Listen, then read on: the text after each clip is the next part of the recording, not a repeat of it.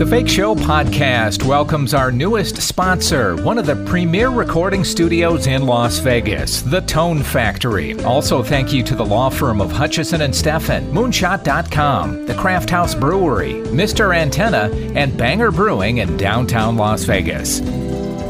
It's The Fake Show with Jim Tofte. Well, in the most recent season of the Netflix hit series Stranger Things, actor Andrey Ivchenko played tough guy Russian enforcer Grigory, who gave Winona Ryder and David Harbour's characters all kinds of trouble. I've got Andrey Ivchenko on the line right now in Canada. Good morning, sir. How are you?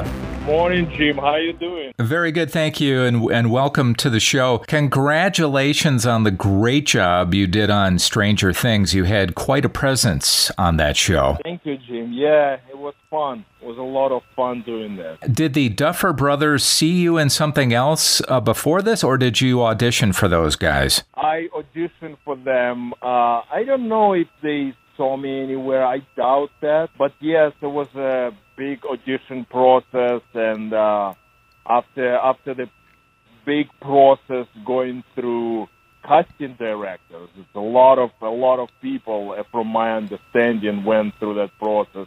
Then Duffer's Brothers got probably 300 tapes to watch. The chosen ones, the top ones. Right. And they watch it, and from my conversation with them, they said, when we saw you on screen, we were like, this guy. You had a presence like the Terminator, where you were not going to be stopped for anything, and I'm assuming that's kind of what they were looking for. Yeah, because this season is I don't know. You watch this season, I would assume, right? Oh yeah, watch the whole thing. So this season they brought more nostalgia for like 80s movies and musicals. Right. Obviously, my character had a visionary for them. My character had that Terminator-ish presence. They kind of like compare it to Schwarzenegger in Terminator, but they also trust me with my choices, because Grigory is not a machine as Schwarzenegger was in Terminator. So I try to bring a little bit of, human being qualities in it. I mean, it's obvious you've got a bodybuilding background. Were you competing in that for a while? Yes, I was when I was a teenager. Yeah, I was competing in bodybuilding, yeah. You were born and raised in the Ukraine, is that right? Yeah. And what was that like growing up there? It was very interesting and difficult time, because socialism was there. It's really bad for people. Yeah. It was tough. Everybody was living from paycheck to paycheck. Even some people, older people now glorify that era because they saying everything was like provided and stuff like that, but it was horrible, and we didn't have a lot of opportunities, but we did what we could, and finally, thank God, that regime collapsed and people, can do anything they want and travel and do their own thing. You served in the USSR military because you had no choice? That was just something that you had to do? Yeah, nobody had a choice. Right. So everybody had to go through the army, and so that's what I did as well. How old were you when you thought acting was something that you might want to try? I did acting in the middle to high school. We had a teacher who established kind of like an acting group there, and we did like different performances, different plays. And but after the school, when I went to the army, and when I come back, Soviet Union collapsed, and it was like a hard, there was no economy, it was hard to make money, so you had to survive. Obviously, the acting was not a priority at that time. But then I left the country in 1999 and, lived in different places around the world, and I ended up in Canada, and that's where I'm like, hey, let's get back to that. So I started to do little things and then I got into the stunt business. Was there for a minute and transitioned from the stunt business to acting. And 2013, I came to Los Angeles. You've had quite a few roles now. The audition process, I'm assuming that every actor, you just have to get used to it. It's just part of the process, isn't it? Yes, yeah, audition process, that's what you're going through. I mean, until you get big, once you get to that tier where your name is recognized everywhere and productions and producers started to just, come up with the offers. Then you don't have to audition. But, before you get to that level, yes, there are lots of auditions, lots of rejections, more rejections than you can even imagine. Yeah. And, but when you get something, that's a sweet victory, Your English is very good, by the way, and I'm wondering, because a lot of people who move here say, yes, I learned English by watching TV or something like that. Yeah, man. It's actually like when first country, English-speaking country I moved into was England, and in the school, we learned English, but nobody cared about English because it was Iron Curtain. So everybody knew they're not going to travel anywhere. Who cares about English? Why do you need English?